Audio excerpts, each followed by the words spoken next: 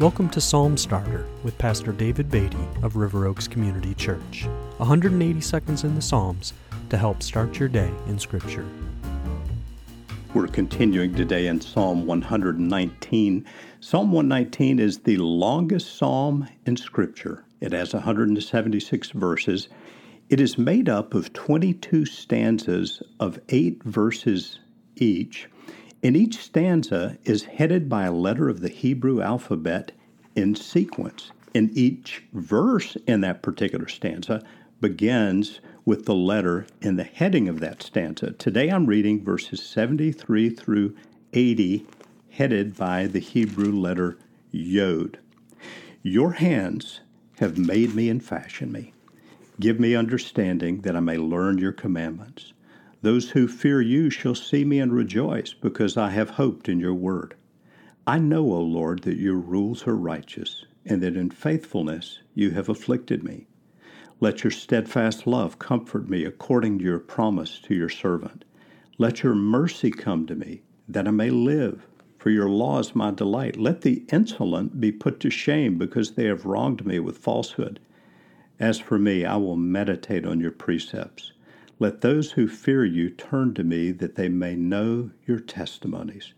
May my heart be blameless in your statutes, that I may not be put to shame.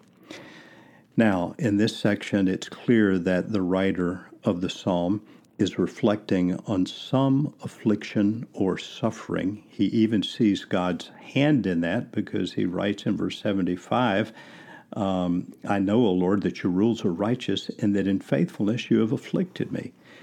But the writer reminds himself in the psalm that God has created him, and he begins praying to the Lord in verse 73, give me understanding that I may learn your commandments. In verse 76, let your steadfast love comfort me. In verse 77, let your mercy come to me.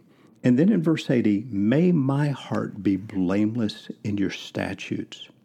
What we see happening here is that the psalm writer, in the midst of affliction or suffering of some type, is praying to God and praying for God's love, his mercy, but also for growth and understanding. And this reminds us that times of suffering can be times of great spiritual growth if we turn to God and to his word.